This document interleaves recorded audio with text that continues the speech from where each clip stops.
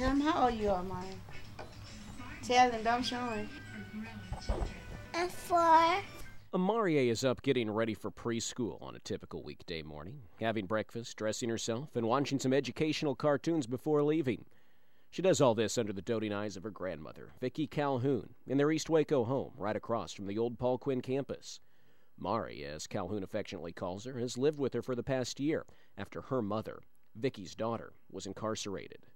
Luckily for Mari, her grandmother was eager and able to go back to being the parent of a young child. She keep me full of strength to give to her, you know, because I want the best for my grandbaby. You know, she's been kind of on a rocky road, and so I want things to smooth out for her. I want her to be happy. I want her basic needs to be met, and I just want her to be a happy child. This is a key time for Mari. Amidst the backdrop of a traumatic family experience, she'll begin kindergarten next year. Once there, she'll be thrust in with children of varying abilities and backgrounds. Her grandma looks for opportunities to teach her about the world around her every time they go out. She's going to preschool, where she's introduced to a variety of topics. What you learn in school? You learn the Bible? Mm-hmm. What else you learn? Spanish? Spanish. Wow. And what else? Coloring. Coloring. She's a little shy about talking into a microphone, but is talkative and energetic without the pressure of being recorded. Amarie is enthusiastic about preschool and seems eager to get going, but her grandmother is more than enthusiastic to talk about her. She's really easy to catch on with things, and once she get it, she got it. She's not a problem child or anything. She copes real good. She likes to learn. When she's learning, she asks, you know, she put her sentences all together, and me being mom, I can figure it out. And she talks clear, but sometimes she you can't understand her what she's saying when she get excited. When she's really excited about something, she's trying to tell me. She said, "Mama, look, listen, let me show you, listen at me." And so I have to give her my divided attention. So we works real well. We best friends, huh, Mari? Say yes, ma'am. Yes, ma'am. They're best friends adjusting to life together. And Amarie is adjusting to her new situation. At the same time, she'll be adjusting to the pressures of elementary school. Will she be ready to learn? Is she ahead of or behind her classmates? And will the demands on her and her grandmother adversely affect her future? These aren't questions facing only the Calhoun family. They're facing families across the city, county, and nationwide.